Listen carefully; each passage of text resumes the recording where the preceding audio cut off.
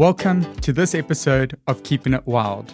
Today, we sit down with a good friend of mine, Ron Rutland, aka Fat Kid on a Bike. By his own admission, Ron is just a regular guy, but on Sunday, the 30th of June, 2013, at precisely 7:30 a.m., Ron would embark on a rather irregular journey to the opening ceremony of the 2015 Rugby World Cup in England. At this point, you should be asking yourself two things. One, going to watch the Bokke in England is cool and all, but how's this anything but regular? And two, if the Rugby World Cup's in 2015, why is Ron leaving 2 years early in 2013? And herein lies the clue to a life-changing decision that would put a normal guy into an abnormal life forever. Because Ron was not just going to the Rugby World Cup, Ron was going alone, and he was going to cycle through every single African country. To cycle from Cape Town to the UK would take the fat kid 2 years, and he's been cycling to Rugby World Cups ever since. So Ron Rutland, thanks so much for being part of this Keeping It Wild podcast. It's an absolute pleasure, and delighted you're making it happen. Yeah, when I started this podcast, I was like, who do I interview? Who are the first people to have on here? And I was like, my whole adventure journey started like years ago, and I remember I first met you on Putfoot Rally actually. Yeah, that's and right. that's like a soft adventure. Like you got a vehicle and you get to go through Africa, like 7 countries, 17 days or whatever. And back then you were like a rugby player. I think Bobby Skinstad joined you or someone, and it was like all rugby. And then fast forward, I don't think we spoke again for like 2 or 3 years. And then the next time I was with like John Mackey and Brundle, and they said, oh, we just need to pick someone up. We're going to go do our first 100-miler race or run. It wasn't even a race. And I pitch up at your house and pick you up from your house, and you're like, yeah, I'm ready, but my shoes were stolen last night.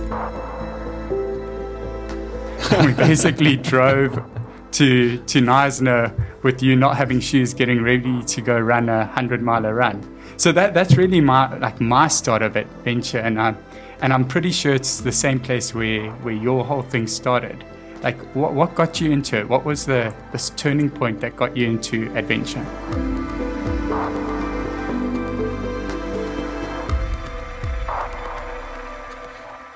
Wow, Blake, that's it wasn't a eureka moment. But for me, I'd lived overseas for a long time. I mean, I left South Africa after university I finished university in Pietermaritzburg in 1996. I went to go to Australia to play a 6-month rugby season. And the whole idea was to go and play rugby for 6 months, save a bit of money, and then travel for 6 months, then come back to South Africa and decide what I want to do with my life. But I ended up being away for 12 years. So I kind of, so I reckon, I was lucky enough to I went from Australia to Hong Kong to the UK to Thailand, back to Hong Kong. So it was all, a bit of a slightly nomadic lifestyle, but it was always within certain parameters. And I guess from a working point of view, there were elements of it that could be considered adventurous. But in the traditional sense of the word adventure, it was something I'd always dreamed about. I mean, I remember reading National Geographic growing up, cover to cover every month, and just being fascinated and curious by the world out there.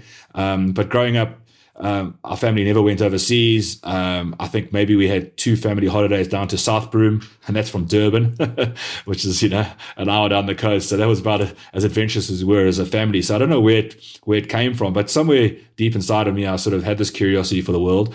And when I used to read these stories of travel and adventure and read these National Geographics, I was always like, wow, wouldn't that be awesome? I'd love to do that one day. But in the back of my mind, I knew that it wasn't for me.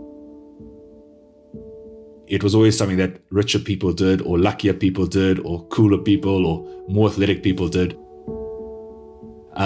So I guess I always had this deep down desire, but never actually actioned it or believed that it was in my grasp. And it slowly started dawning on me in my mid-30s at this stage that the only difference between that person that's gone and done that crazy adventure, or that person that's gone and cycled around the world, or that person that's gone and climbed that mountain, or whatever it was, the only difference between them and me was the fact that they made the decision to do it. And, I'd spent 35 years of my life telling myself why I couldn't do it and why it was always for other people. That was the only difference between me and them.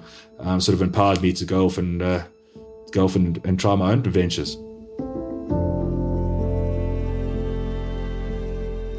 And if you ask Ron, what is the thing that separates the ordinary from the extraordinary? And he'd say action. We all have great ideas, but the only thing that will ever turn an idea into reality is a commitment to actually doing it. As the famous tagline from the popular brand says so well, just do it. I started looking at the map of Africa, and I'd been, luckily I'd traveled a lot in my previous life, in my adult life, but I'd never been north of Malawi in Africa. And obviously Cape to Cairo is the classic sort of African overland route, whether it's on a 4x4 or a motorbike or bicycles nowadays. There's an annual, or I think it's a biannual ride, fully supported ride from Cairo to Cape Town. Tour d'Afrique guys run that. I think you pay $10,000 to $15,000 for the privilege, but what a cool trip. What an amazing trip over 4 or 5 months. So I kind of looked at Cape to Cairo, and my initial decision was to do a sort of 6 month sabbatical. So get someone hand over the reins of running the rugby for 6 months. I'd go and get a bicycle, cycle up the east coast of Africa, and obviously there's a fair amount of resource to sort of fall back on and to do the research on. And I started looking at this route, and obviously I started getting super excited by it. And you go down these rabbit holes of the sort of bikes you need and the camping gear and all this sort of thing. And I started planning this route, and I had the map of Africa, and I was looking at the route, and then I looked at Uganda was the first country that springs to mind that I saw that I was cycling past but not going through. And I thought, I've heard so much about Uganda, I wouldn't mind just adding in a little loop to go through Uganda. And then it's like, well, if I'm going to go Uganda, I might as well go to Burundi and Rwanda. And that exercise sort of expanded into me over a few glasses of wine one night with a map of, the World Africa map on my kitchen table. And I started, more out of curiosity than anything initially, I started, just trying to work out whether it would be feasible and possible to cycle through every single country on mainland Africa. And I spent hours and hours and hours with a black marker pen, sitting with my computer, just, obviously some countries, the borders are closed between different countries. So hours and hours and hours. And eventually I drew this black line that went from Cape Town to Cairo, but through all 48 countries on mainland Africa. And all of a sudden, the sort of six month, 10,000, 12,000 kilometer journey was now looking like a 2-year, 40,000 kilometer journey. But it's amazing. As soon as I drew that black line on the map and realized that technically it was possible, I said, that's what I want to spend. If I'm going to do this, I'm going to go all in.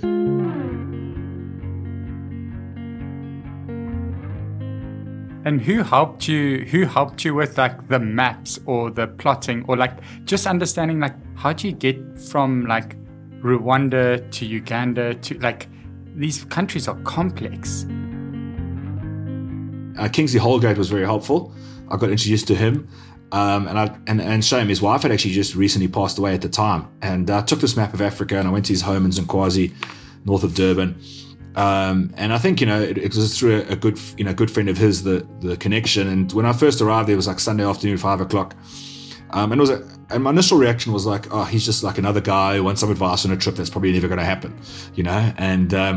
But anyway, I pulled out this map of Africa and I said, Kingsley, I want to cycle from Cape Town to Cairo through every country in Africa. I showed him this map with a black line on it, and then you could just see his eyes open up. And we would have arrived at 5:00 in the afternoon. I think I left at midnight after about 4 bottles of wine.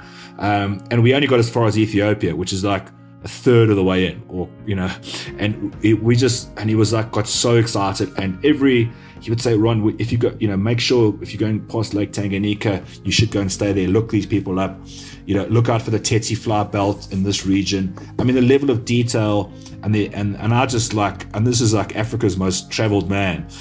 He's done adventures literally in every country in Africa over his 40 or 50 year career. And to have someone like that, so enthusiastic for my plans, and I had zero track record, but I think he just realized that I was serious about it. I think he realized that I was all in on it. And I think he probably saw a little bit of himself, as a younger man.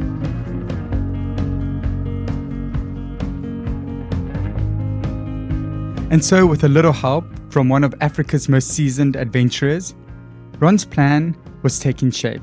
The only problem for our regular guy is that his trip had never been attempted by anyone in any form, and so the road would be less travelled than any before. And connecting these dots would be up to Ron.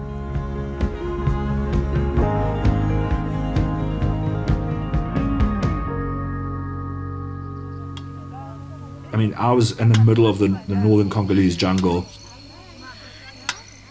and the border crossing was literally this dugout canoe between these two villages. The shock of the locals at seeing a white man on a bicycle. They actually, on the Gabon side, they had this like ledger, like old school ledger where you fill out your details. And as I crossed the river in this dugout canoe, you could see on the other side there was like a soldier on the river bank. And as I got there, I'd been on the road now a year and a half. I was pretty relaxed with these things, and you realize that all these sort of, oh my God, what could go wrong normally doesn't. So you cross this river crossing, and this guy comes down to meet me. Obviously don't speak a word of each other's language, but he takes me to this little, hut basically. And he's like the first sort of layer of, of immigration, but the locals can cross freely. Because there's a village either side, they go to the shop, so there's no problem with them. But as a foreigner, you got to go through this immigration process. But you can almost see his excitement at actually having something to do, So, but first thing he does, he had one of those like I can't remember what they call, but almost looks like basically like a pot with a flask, and I'm sure his wife's like packed him his lunch for the day. So the first thing he does is pull out his food and start sharing it with me, like his lunch, which is no ways. Yeah. And then he like pulls out this ledger eventually, and it's like one of those like almost straight out of a storybook, like blows the dust off, it opens it up, and then he says, you got to fill in your details, your passport details. But the previous entry there was from like 5 or 6 years before.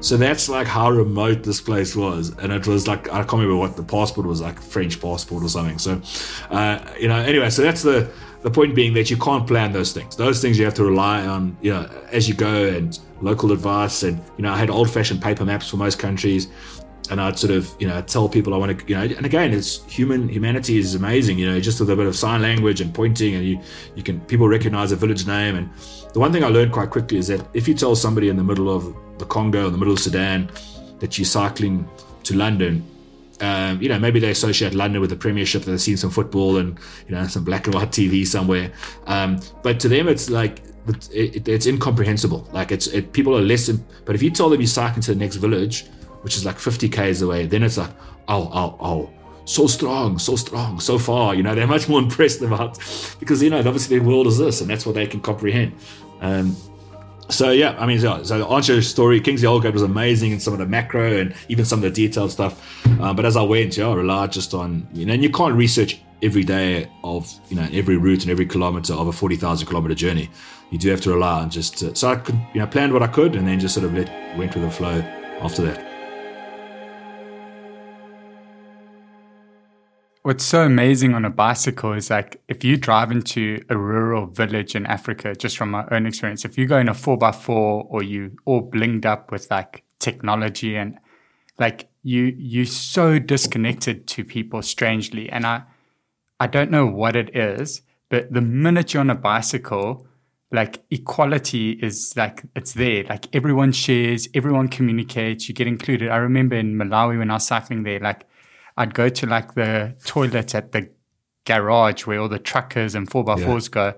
And when one of the locals saw that I was on a bicycle, ran up to me, he's like, in his broken English or whatever and sign language, as you said, like, don't go there. Like, we got a nicer toilet at home. And like invite you into their house. Yeah. Like, and so I can just imagine like the crazy experiences of humanity that you must have seen along the way. Like there's this perception that Africa is dangerous or like, but my gut feeling is like, there's no better place. Like if you just embed yourself and go there, like you're not better or superior, but it's beautiful. Yeah. There's something about a bicycle that makes, I think it comes down to the fact that you're relatable. I think everybody understands a bicycle, even in the most remote village in Malawi or the most remote village in Morocco or wherever you are. or the most remote village in Iran or Pakistan or India, wherever you are in the world, there's something about a bicycle that's universally understandable. I think people, it makes you relatable. And it's just the most, I don't know, like I still think one day I'd love to go and redo my African trip on a motorbike one day and just go and redo the routes as much as possible and do it with, a bit of hindsight and experience and as the body gets a bit weary. But there's something about a bicycle that makes you relatable. And you can't but experience everything that you're going through. You notice every bump. I love the physical challenge of cycling. Guys are going to do the roof of Africa on their motorbikes. My goodness, that's hard. So there's, I'm not saying with an engine doesn't make it hard, but there's something about the physical challenge of riding everything. Every uphill, every downhill, literally every bump on the road. You see bugs, you see chameleons, you see snakes, because you're going at a pace where you're not just rushing through things. And if you get somewhere where it feels, in inverted commas, a bit dodgy, or somewhere that's a bit uncomfortable or a bit rough or just a bit, scrappy or messy, and normally, if you're in a car or a motorbike, you just zoom through it and not even worry about it, But on a bicycle, you're forced to experience the good things, the bad things. I mean, this is fast forwarding massively, but I've just done a trip from cycling, a 2-week ride from Cape Town to Namibia.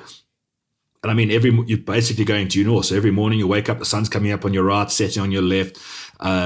You feel connected to the world. You feel connected to the environment. You feel, and the people, you're going slow enough. You can smile at people as you're cycling past them. You can have a conversation. You can have a 2-3 word conversation.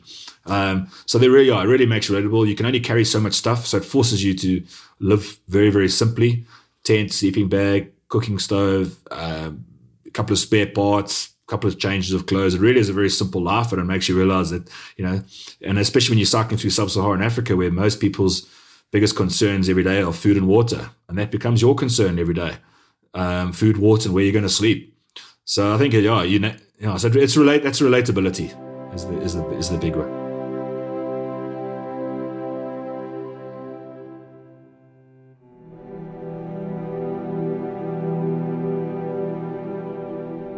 People are often quick to point out the perceived dangers or negative aspects of doing something as wild as Ron had set out to do. And I intentionally use the word perceived here because 99% of the time, perception and reality are not aligned. And the human spirit of generosity and kindness is far more prevalent than you would imagine.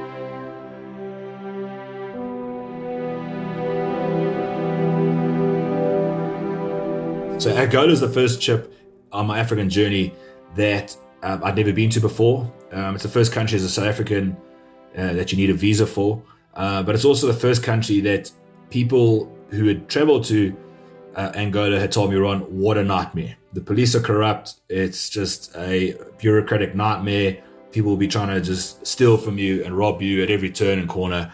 And so it was a little bit of, despite having been on the road for, 3 or 4 months at that stage and had amazing experiences in the first 6 or 7 countries that I'd been through, and I'd experienced just overwhelming hospitality and goodness from people from every walk of life imaginable. It was still like a certain sense of trepidation, I guess, that I, approached the border between Zambia and Angola, a pretty remote part of the country. Actually just adjacent to the Zambezi River, because the Zambezi flows out of Angola, where I crossed in. And cycled across the border. It was actually no problem. It was a Sunday, so the guy I think he'd been at church or something, so it was a slightly delayed border crossing, but there was no stress at all. And the first couple of days of cycling in Angola, it's wild, it's rural. And the only sort of, I guess the overwhelming sort of feeling that I had from people was more just curiosity. Was people just sort of staring at me. It was probably the first time on the trip when I really experienced like kids being a bit anxious and, sort of standing behind their parents as I approached. So you realize it was quite a novelty for them to see, I guess a white bloke on a bike. And after a few days, I got to this town, I think it's called Kazombo. And it's the only town of significance at all, really, that I cycled through in my time in Angola.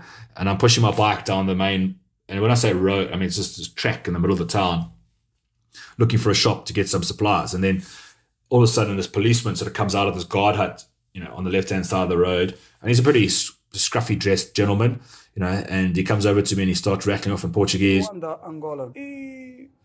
And he starts rubbing his thumb and forefinger together at the end. And I thought, I know what that is. That's the international sign language that he's looking for an extra toll fee. And I'd made up my mind that I wasn't even going to enter, if this ever happened, I wasn't even going to enter negotiations. And this was the first time it had happened. So I went through my sort of pre-planned routine of sort of patting my pockets and saying, no money, sorry, no money. And he looks at me a little bit like strangely or a bit curiously, and I couldn't quite, he obviously can't quite process what's going on. So we go through this procedure again, and he starts talking, rubbing his thumb forefinger together. And I go, no money. And then third time he starts, but he actually puts his hand into his pocket and pulls out a couple of crumpled notes and sort of pushes them towards me. And I'm getting like a bit agitated. So I sort of gently sort of pushed his hand. I said, no money. And he goes, no. And he goes, Coca. And he does this sort of, shows a sort of sign for drinking a Coke.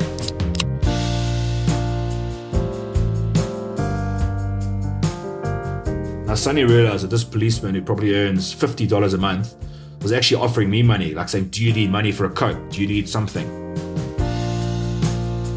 And I've never in my life been more like mortified or embarrassed or like just pissed off with myself that I allowed like my preconceived idea of what this policeman would want from me to sort of cloud my judgment. And here he is being like, I mean, and it happened. It happened in Mozambique. It happened in Zambia. It happened in Botswana. Like the people who have nothing in the way that we judge wealth had offered me food, had offered me water, had never turned me down for a place to pitch my tent. It always said, don't put your tent there, come sleep inside or whatever it was. So I'd already experienced so much of this goodness, but I'd allowed this sort of preconceived idea to sort of cloud my judgments.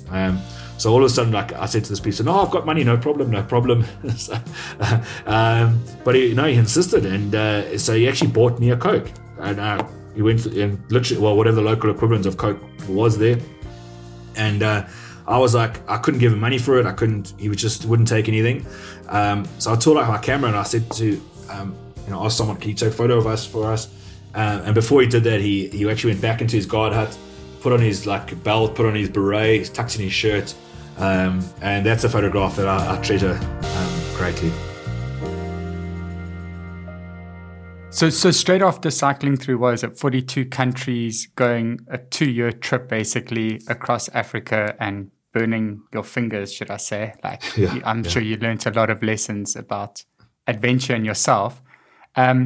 Something ignited, and it wasn't just a sabbatical. Like now suddenly you had this idea to cycle from one World Cup to the next, and so you followed the sunrise essentially from London all the way to Tokyo, was it? Yeah. And the only bit of this that I know, like I almost lost contact with you because you're like in the middle of nowhere. But our friends at Fun & Co, Andrew King and them, like I'd see him every now and then when he came back from a trip with you, and then at the end got to watch this documentary of you guys cycling literally across, chasing the sunrise to Tokyo. And the thing that stood out, like this was like a wild trip. Like Africa's wild in a different way. This was like wild. Like in that documentary, there's like a landslide that almost killed you guys. Like this was super wild. What led you to chasing the World Cup? Because obviously now you're chasing another World Cup, but like what led to that? And tell us about this documentary. And so I decided basically to ride from Twickenham, the host of the 2015 final, to Tokyo, the host of the 2019 Rugby World Cup. So straight across Europe and Asia. And I'm going to raise money for Child Fund. I want to make the fundraising a big focus of this. I got introduced to a guy through my doctor, who and his son actually worked for the charity organization. So him and I on a handshake agreed to do it together. And we set a very ambitious target of cycling from from London to Tokyo, some 20,000 kilometers in about 33 weeks, which works out to 600 kilometers a week. So this really was a race to the Rugby World Cup. That's like 600 kilometers a week, but you're like cycling over like the Nepalese mountain ranges. Yeah. So 600 kilometers a week for 33 weeks, back to back. And the way it worked out, we actually started in London on the 2nd of February. So the first month we did 30, we just put our head down, took us 33 days to cross Europe to Istanbul in the middle of winter, cycled across Turkey, Iran in the middle of winter. I mean, it's a challenge that enormous, physical, environmental challenge. As you pointed out, we cycled over the Himalayas into Pakistan and India and hit there in the middle of the summer season, the monsoon season. So that was a challenge. So it was a really audacious thing to plan to pull it off. But this time we were really well supported. So DHL came on board. They were one of the 6 they call them worldwide partners, one of the 6 major sponsors of the World Cup. They already supported the charity. And James and I were actually tasked with delivering the match whistle for the opening game.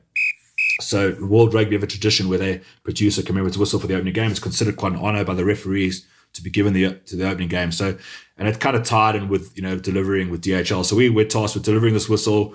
And we raised about $150,000 for Child Fund in the end. And it was the most, in a very different way, but for me, the most rewarding, I'd say, year of my life, in the fact that it was, I think Africa was bigger in scale and duration and difficulty, to be honest, and lack of experience. But the plan that we put together for 2019, with this charity focus, doing it with basically a complete stranger, having all these stakeholders involved and pulling it off. And when you finish there and you get to Tokyo and your sponsors are happy, World Rugby are happy, the charity's happy, James and I are happy, it really is very fulfilling. And as you say, we're lucky enough that DHL decided to fund a documentary. Yeah, I mean, to have to have the journey documented in a film, in a full-length feature film, I mean, I just can't believe it. Like, if you told me when I set off from Cape Town 8 years before, whatever it was, that we'd have a documentary made about something I'd done in my life, I would have told you were mad. So, yeah, it's crazy when you take these big, bold decisions in life. It's crazy where things lead. I remember watching I was lucky enough to be invited to that premiere with you, and it was just so mind-blowing. Like, it's the most amazing documentary. And I think everyone should go watch it if they haven't. But I don't want to give it away, but there's a point where you guys actually on GoPro caught a landslide washing you away, and somehow you didn't lose that whistle, for one thing.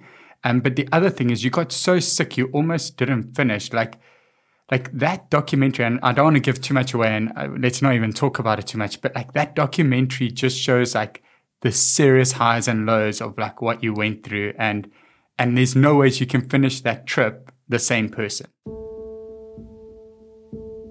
At that stage, I was probably somewhere in the 60 or 70,000 kilometer range of cycling, through probably 80 countries. Sometimes something's going to go wrong, with all the planning in the world. And the incident in Laos with the landslide, that was just me actually. I'd gone ahead. I was on my own at the time and was probably a meter or two from being washed over the side of a cliff. And so that was, that was very surreal. It was certainly at the time, it's weird. Like, you are facing the end, and it was weird. Like, it was obviously there's this panic of trying to save yourself, but it was inside. It's actually quite calm. Like, it was almost like a sadness. Like, I remember going like, we've been through so much, and it's quite sad that this is how it's going to end. And it was like, and I really hope James finishes it. That was it was weird. Like, it's so crystal clear. That was my thoughts, like sadness, and like, I hope this doesn't throw it all off, and this is going to cause people so much troubles they're trying to find anyway. But there was no time to feel sorry for ourselves. We're on this sort of super tight schedule. So the next day it was back on and gunning for Hong Kong, and then I got really, really ill. But it was it was super. I guess the illness that I picked up was quite rare. So I guess it's unlucky to get that, but it was also very lucky that I picked it up going into Hong Kong, which is where my doctor lived. It does change you, I guess, and it's. But so does in some ways, so does a close shave with a truck. And it's just, for me, it just kind of reminded me that, you can live a life of trying to avoid discomfort and avoid danger. But you can be walking across London Bridge and some crazy guy comes out with a knife. So you can only avoid so much, avoid so much. But I don't know if you know a Japanese philosophy. It's called Ikigai. So it's Ikigai. And it's kind of, if you can imagine sort of 4 concentric or 4 circles, the one being doing what you're good at, the other being doing what you enjoy, the other third circle being what can benefit the world broadly, like what helps other people. And the 4th circle, the one I haven't quite got right, is how to make a living, or doing a living doing that. And if you could find that sort of sweet spot where those 4 circles intersect, so doing what you enjoy, doing what you're good at, doing what benefits other people, and making a living, that seems to be and I think I can see you nodding. This is, I guess, it sort of, maybe there's a bit of something in it there. Like, getting to Japan, I knew that then, and I was going to carry on doing this for as long as I could. And so Ron and James made it to Tokyo, alive and well, in time to hand over the whistle for the opening match. We know the next World Cup is in France in 2023. So will Ron be cycling there? A rhetorical question if I ever heard one. Of course he is. But it's not so much the question of is he, but how is he? France is pretty much directly west of Japan, and it would make sense to travel in the direction of the sun. But Ron has a different idea, and the course he set would not take him west at all. So then you go through China, Vietnam, Laos, Cambodia, Thailand, Malaysia, Singapore, island hop Indonesia, all the way down to a place called East Timor, or Timor-Leste. It's a tiny little country right in the far east of Indonesia. Then from there, pop across to Darwin, 4,000 kilometers across the outback of Australia to Sydney. And then from Sydney, fly down to Invercargill and cycle the South Island, North Island of New Zealand. So that was always the plan. And then from Auckland, fly to Santiago in Chile, from over the Andes to Buenos Aires, do a bit of Uruguay, a bit of Brazil, then come back west towards Paraguay, Bolivia, Peru, Ecuador, Colombia, then through Panama, Central America, up the east coast of Mexico, into Texas, and then across the south, up the east of the US, get to New York, and then from New York, just because Iceland's on the way to Europe and I've never been, stop off and do a loop of Iceland, then down to Edinburgh, fly to Edinburgh, and then cycle from Edinburgh to Belfast, down to Dublin, down to Cardiff, across to Twickenham, and then a final 3 days from Twickenham to Paris.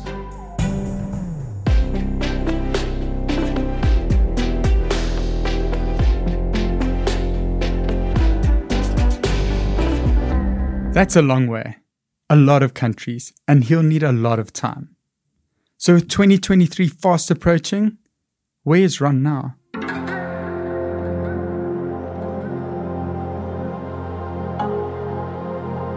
Where about are you now? Are you in like a coffee shop or a restaurant or something? Well, actually at this campsite where we camped last night, and attached to it there's like this hotel, I guess, yeah. So I'm in like the kind of, cool. It was quiet just now, but now there's a whole lot of people have arrived. That's cool. But it seems to be the best Wi-Fi spot. So no, that's cool. It's real. It's real. You're getting the real experience. While we're chatting about Japan again, like I'm sure while there's translation issues, like their hospitality and will to help is like probably the most amazing thing I've ever witnessed in my life. Like, no, boss. I mean, it's amazing. Like every day we've had an example of that, like a literal example. I mean, we've stopped on the side of the road. Someone will pull up and give you some Pocari Sweat, which is like the local Energade, and they'll offer you that. One guy was cycling, Adam was cycling, and one guy pulled up next to him, handed him a piece of paper, and it ends up being like 1,000 yen gift certificate for convenience stores, which you can take to any 7-Eleven or Lawson's or Mini Mart and go and use it to buy lunch kind of thing. So the hospitality and the kindness of people is it's remarkable. Yeah, it's famous for a reason. But yeah, I mean, I think the bike really does just strip you down to basics and the ordinariness of day-to-day life, and that's one of the joys of it. You spend so much of your time between, and we were just saying now, like we were cycling through back streets of towns that you would just bypass on a holiday. If you came to Japan for a 3-week holiday, you might go skiing, or you might come for the cherry blossoms, or you'll come for the onsens, or you'll come for an adventure race, or whatever it is, but you'll go from place to place, jump on a train or bullet train, or, fly somewhere, and you'll see the cool stuff, and it's amazing. But it's all that stuff in between where you actually spend most of your time on a bicycle.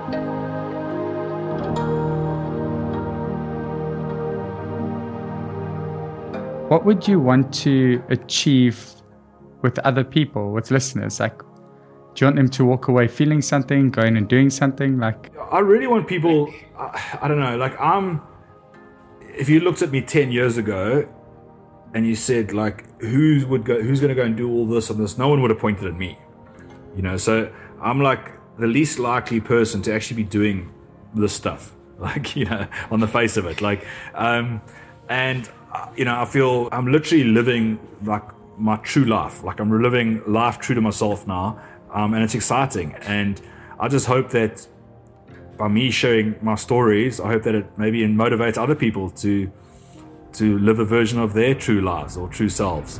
And I hope that people that sort of wonder, I'd love to do that one day, but I'd love to do that, but maybe start looking at those buts and realizing that 99% of those buts are completely made up.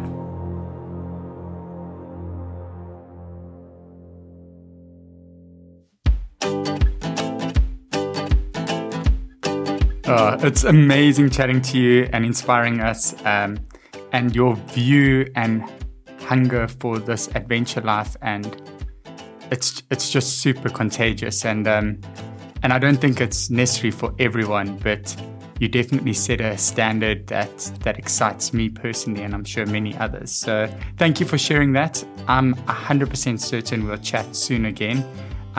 Thanks so much, Ron. No, thanks, Blake. It's been an absolute pleasure, and I'm so excited for your journey and the Keeping It Wild journey, and I'll certainly look forward to, it's amazing how much comms you do have in connectivity. I look forward to downloading the episodes and listening to them on my bikes in the middle of Bolivia, wherever it is. You'll definitely be our wildest listener, I'm sure. And that's all we have time for today.